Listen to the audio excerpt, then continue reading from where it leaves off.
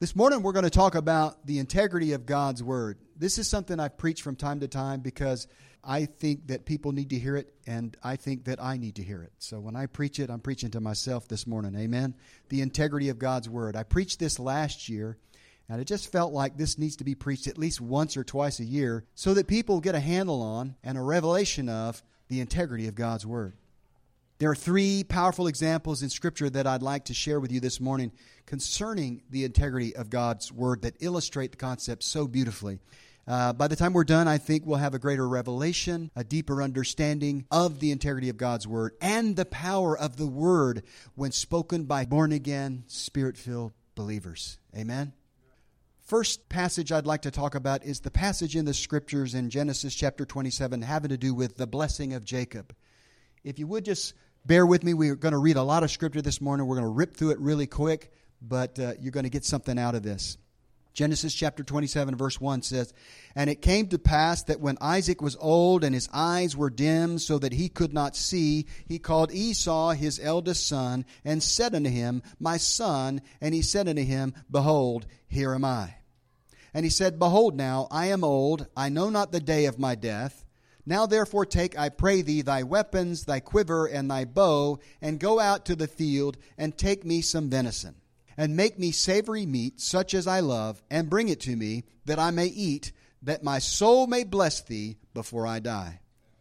Now Isaac was old, he couldn't see very well, and he sensed that he was about to die. He didn't know when, but he just had a sense that he was about to die. So he tells Esau, his oldest and favorite son, to go hunting and bring him venison so he can eat it and then bless him before he dies. Now remember, the oldest son was entitled to the birthright and to the first and best blessing. And at this time, Jacob had already swindled Esau out of his birthright over some bread and a bowl of bean soup. So Rebekah overhears Isaac as he instructs Esau to hunt and prepare the venison, and she knows that Isaac is ready to pronounce a blessing on Esau, but she wants the blessing on her favorite son, Jacob. So she hatches a plot to deceive Isaac by killing a couple of kid goats, preparing the meat so it tasted like deer meat. I still don't get that. And putting the skin of the goat on Jacob's hands and neck so that he smelled and felt like his hairy brother Esau. Amen. She tells Jacob to take the goat's meat she has prepared and to pretend to be Esau back from the hunt. Although Isaac is suspicious at first, Jacob successfully deceives his father and gives him the goat's meat to eat and wine to drink. So let's pick it up at verse 26. And his father Isaac said unto him, Come near now and kiss me, my son. And he came near and kissed him, and he smelled the smell of his raiment, and blessed him, and said, See, the smell of my son is as the smell of a field which the Lord hath blessed.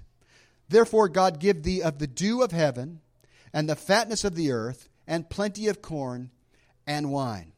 Let people serve thee, and nations bow down to thee. Be Lord over thy brethren, and let thy mother's son bow down to thee.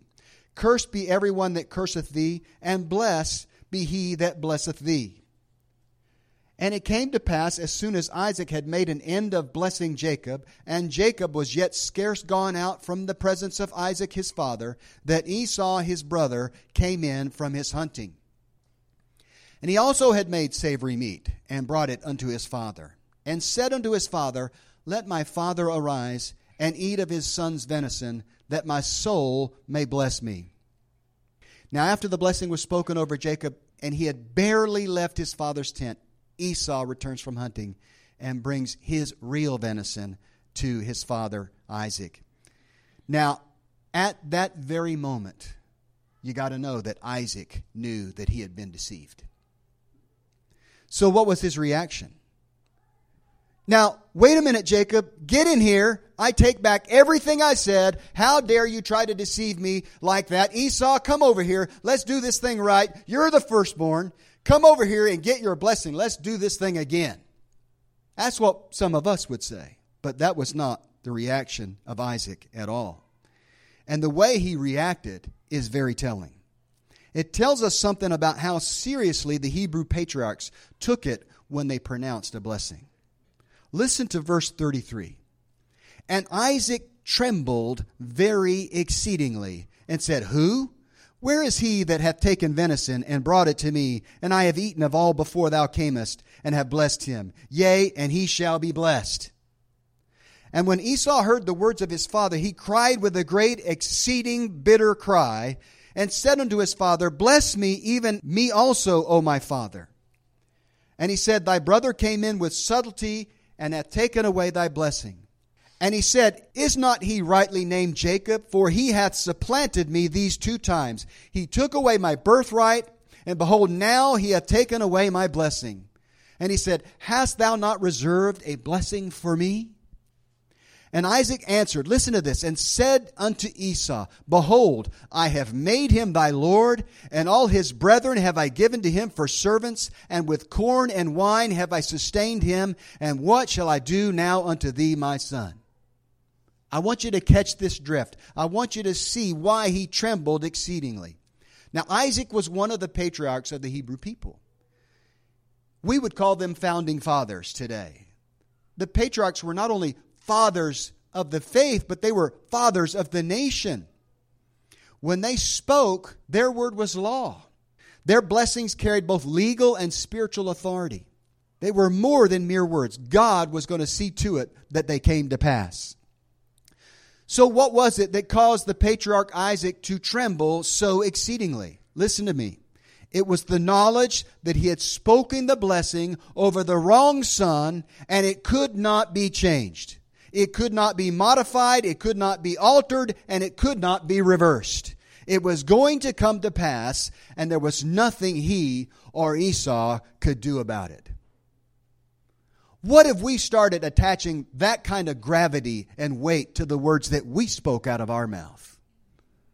Imagine the change we could make in our lives, in our environment. Amen. It's a complete paradigm shift that we as the people of God need to make. Amen. Hebrews 11:20 says, By faith Isaac blessed Jacob and Esau concerning things to come. So when Isaac spoke that blessing, he spoke that blessing by faith, and once he spoke that blessing, as far as he was concerned, it was going to come to pass. Nothing he could say or do could undo what he had already spoken. We need to have the same confidence when we speak the word of God out of our mouth, when we bless and we pronounce and decree a thing. We need to know that nothing is going to prevent that word from coming to pass. It needs to be a mindset. It needs to be an attitude that the people of God have.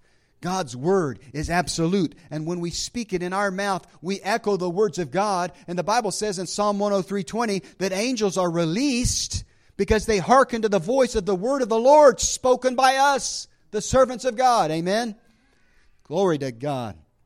Deuteronomy 30:19, Moses said to the people of God, I call heaven and earth to record this day against you, that I have set before you life and death, blessing and cursing. Therefore choose life, that both thou and thy seed may live. Amen. You have the power to bless or to curse with your mouth. Amen. Choose to bless and not to curse. Don't bless one day and then curse the next day and undo what you said the day before. Proverbs 18:21 says, Death and life are in the power of the tongue, and they that love it shall eat the fruit thereof. If we really got a revelation of the power, the import, the earth-shattering magnitude of these verses, we'd be a whole lot more careful about the things that we let come out of our mouths. Our words have power for good or for bad. We've been given the power of life and death. We've been given the ability to pronounce a blessing or a curse. And we need to take it seriously. Quit mamby-pambying around. You know, the devil's not playing games. If we're going to be successful against all the wiles of the devil, we need to know that when we speak the word of God out of our mouth, it absolutely will come to pass. The second example from Scripture that I'd like to share with you is Daniel in the lion's den. And we're not going to have time to read through all the Scriptures, but we'll read through some of it. Daniel chapter 6. It pleased Darius to set over the kingdom 120 princes, which should be over the whole kingdom. And over these 3 presidents, of whom Daniel was first, that the princes might give accounts unto them, and the king should have no damage. Then this Daniel was preferred above the presidents and princes because an excellent spirit was in him, and the king thought to set him over the whole realm. Then the presidents and princes sought to find occasion against Daniel concerning the kingdom, but they could find none occasion nor fault. For as much as he was faithful, neither was there any error or fault found in him. Then said these men, we shall not find any occasion against this Daniel, except we find it against him concerning the law of God. Now these 120 counselors were seething with jealousy over the favor that Daniel had with King Darius. They conspired together and devised a plan to trick King Darius into signing a decree that anyone who offered a petition to anybody other than the king in a 30-day period would be cast into the lion's den. Verse 8. Now, O king, establish the decree and sign the writing that it be not changed according to the law of the Medes and Persians, which altereth not. Even these pagan kings knew that when the king put out a decree, it couldn't be changed. It couldn't be altered. It couldn't be reversed. We can learn something from this pagan king here. Wherefore King Darius signed the writing and the decree. Now when Daniel knew that the writing was signed, he went into his house, and his windows being open in his chamber toward Jerusalem, he kneeled upon his knees 3 times a day and prayed and gave thanks before his God as he did aforetime. In other words, he did not change his routine one iota just because a decree had been put out that he couldn't make a petition to his God.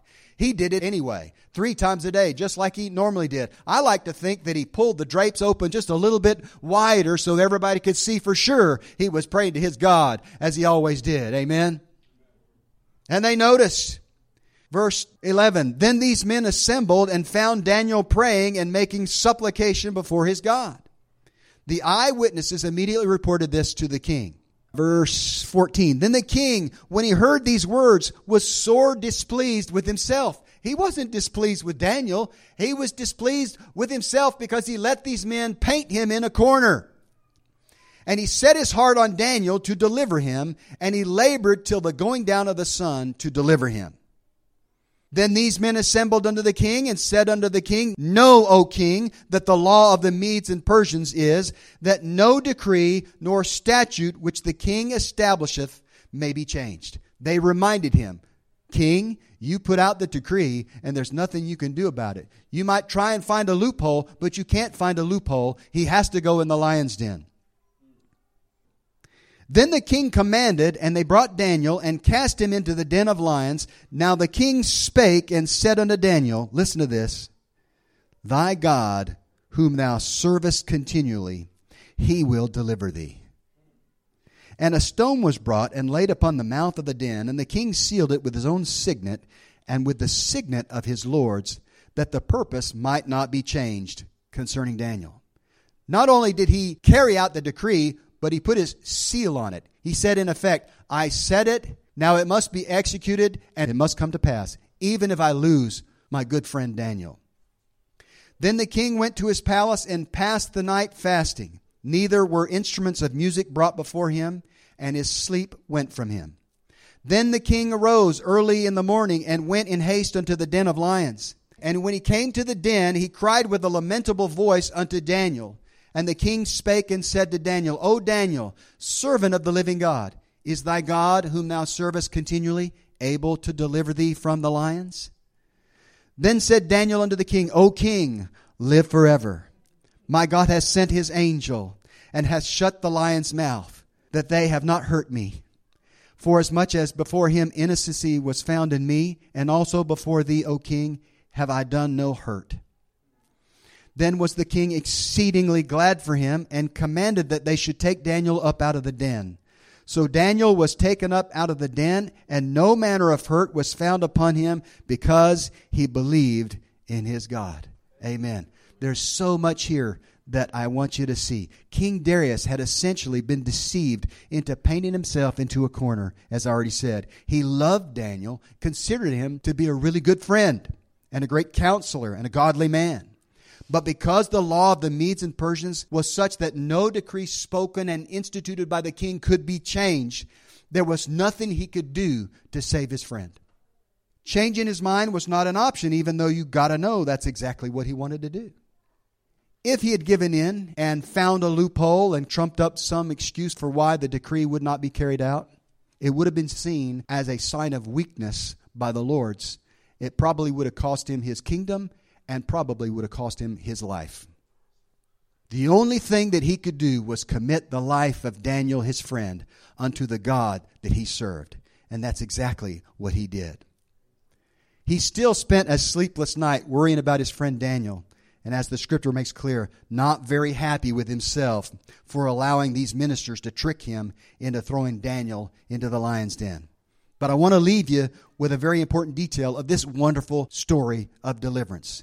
Darius spoke to Daniel in verse 16 immediately after he was placed into the lion's den. He spoke the last words that Daniel heard before that stone rolled over the entrance to the den, making it impossible for him to escape. And this is what he said: Thy God, whom thou servest continually, he will deliver thee. I believe King Darius had an epiphany and said, the only thing I can do to help undo what I've done is make another decree and appeal to Daniel's God and say, the God that you serve, he will deliver you. Even though I can't stop this decree from being executed, your God is able to deliver you. And I believe that that decree was a higher decree from a higher source than the one that he had made. And that's why Daniel was spared by the Lord God. Job 22:28 says, Thou shalt also decree a thing, and it shall be established unto thee. Amen? Listen to this. If the word of patriarchs and the word of kings was revered and caused men to tremble and was considered to be unalterable, unchangeable, and irreversible, how much more the word of the living God spoken from the mouth of the born-again, spirit-filled Christian? Get a handle on the power of the spoken word. The mindset of the Eastern people back there, those that lived in that Middle Eastern region, was one that when you made a decree, it was going to come to pass. When you made covenant, you were going to keep covenant. We don't think like that in the West, but we need to. Psalm 89, verse 34, My covenant will I not break, nor alter the thing that has gone out of my lips. Psalm 138, verse 2, I will worship toward thy holy temple and praise thy name for thy loving kindness and for thy truth. For thou hast magnified thy word above all thy name. God has staked his reputation on the veracity of his word. He's saying essentially, if my word fails, I fail. I'm not who I said I was, and I can't do what I said I could do. Amen? Hebrews 1:3 in the Amplified says that the Word of God is upholding and maintaining and guiding and propelling the universe by His mighty word of power. If the Word of God were to fail at any moment, the universe as we know it would crumble and we would cease to exist. So the last example from Scripture I'm going to share with you, and we'll wrap this up, is the challenge of Jeremiah, found in Jeremiah 33. This is an amazing challenge. I came across this years ago. I was just reading through the Bible, just doing my regular reading, and I was reading through this passage, and all of a sudden the Holy Ghost arrested me. I am a man of science. I have a PhD in micro-nanosystems engineering. I know it sounds fancy, but I think logically and scientifically, and anytime I see something in Scripture that's scientific sounding, it gets my attention. And this one got my attention. Jeremiah 33, starting at verse 19. And the word of the Lord came unto Jeremiah, saying, Thus saith the Lord, if ye can break my covenant of the day and my covenant of the night, and that there should not be day and night in their season, then may also my covenant be broken with David my servant, that he should not have a son to reign upon his throne. I remember reading that, and I mean, it just went off like a cannon on the inside of me. I immediately thought, the covenant of day and night, and the Lord, the Holy Spirit, drew me to Genesis 8:22, and the covenant of day and night is found here. It says, while the earth remains, seed time and harvest, cold and heat, summer and winter, and day and night shall not cease. So the challenge that Jeremiah was making, if you can come up with a way to stop the covenant of God, which guarantees there will be a continual cycle of day and night, then I might think about reneging on one of my promises to my King David or to any of my people. Pretty cool stuff. There are two ways that I know of that would cause the covenant of day and night as we know it to cease. Now I'm going to get a little technical on you. Just hang with me. Number one, you could slow the rotation of the earth around its axis. It currently rotates at 1,038 miles an hour, as we talked about last week, at the equator. In order to ensure that only one side of the earth faced the sun continually, kind of like the moon does when it revolves around the earth would have to be synchronized with the sun in such a way that one face faced the sun at all times. And in order to do that, you're going to have to figure out a way to slow the rotation of the earth from 1,038 miles an hour down to about 3 miles an hour. That would do it. I did the math. You'd have everybody baking on one side and everybody, cold on the other side. It wouldn't be good. But it would stop the covenant of day and night. There would no longer be a cycle of day and night unless you wanted to stand on the day-night bridge there and just go, daytime, nighttime, daytime. That was for you, Chris. Chris is our resident cheese lover. All right, so getting back to slowing down the earth from 1,038 miles an hour at the equator to about 3 miles an hour. The earth weighs 1.3 times 10 to the 25 pounds. Okay, let me put it in words. That's 13 trillion pounds. There's no machine, no power, no method, no process, no technology known to man that could ever hope to do such a thing to something as massive as the earth. It's just not going to happen. So, number two, the other alternative is even more daunting. You would essentially have to put the sun in orbit around the earth at a speed that would match the rotational speed of the earth. But there are a few minor problems with that. The sun is already moving around the center of the Milky Way galaxy at over 500,000 miles per hour. And the earth is revolving around the sun at 67,000 miles per hour. So somebody please tell me how mankind, with our current technology, or any technology you could ever imagine, we could ever hope to do such a thing. That's exactly the point. I believe God put forth the challenge exactly that way so that men would grasp the absolute fundamental nature of God's faithfulness to His Word, especially to men of this generation, because we have the science and the instruments to measure such things. We realize what an astounding challenge this is and was, even though the men of Jeremiah's day probably didn't. But we can appreciate how absolutely impossible such a thing would be. God was saying, in effect, if you can do that with your puny human inventions and technology, then I'll think about reneging on a promise to King David and to the people of God. So let me wrap this up by saying this. We need to change our mindset when it comes to the integrity of God's Word and the power of faith-filled words. Our whole paradigm needs to shift in a major way. We need to think like Isaac, who shook and trembled at the power and the certainty of his spoken blessing. We need to think like Darius, who knew that his decree could not be changed once it left his mouth. As Jeremiah made clear, we need to speak the word. We need to know that it is the same unalterable, unchangeable, and irreversible word that governs the motion of the planets and the stars, that same force that upholds the very foundations of the universe. When we speak the word, we need to speak it with boldness, with authority, and with the knowledge that our words can be containers of life, containers of death, blessing, or cursing. If we as the people of God can ever get a handle on the unshakable integrity of God's word and the importance of that word coming out of our mouths with faith and power, we will turn this planet upside down for the gospel of Jesus Christ. Amen? Amen. We believe in God the Father. We believe in Jesus Christ. We believe in the Holy Spirit, and He's given us new life. We believe in the crucifixion. We believe that He conquered death. We believe in the resurrection, and He's coming back again. We believe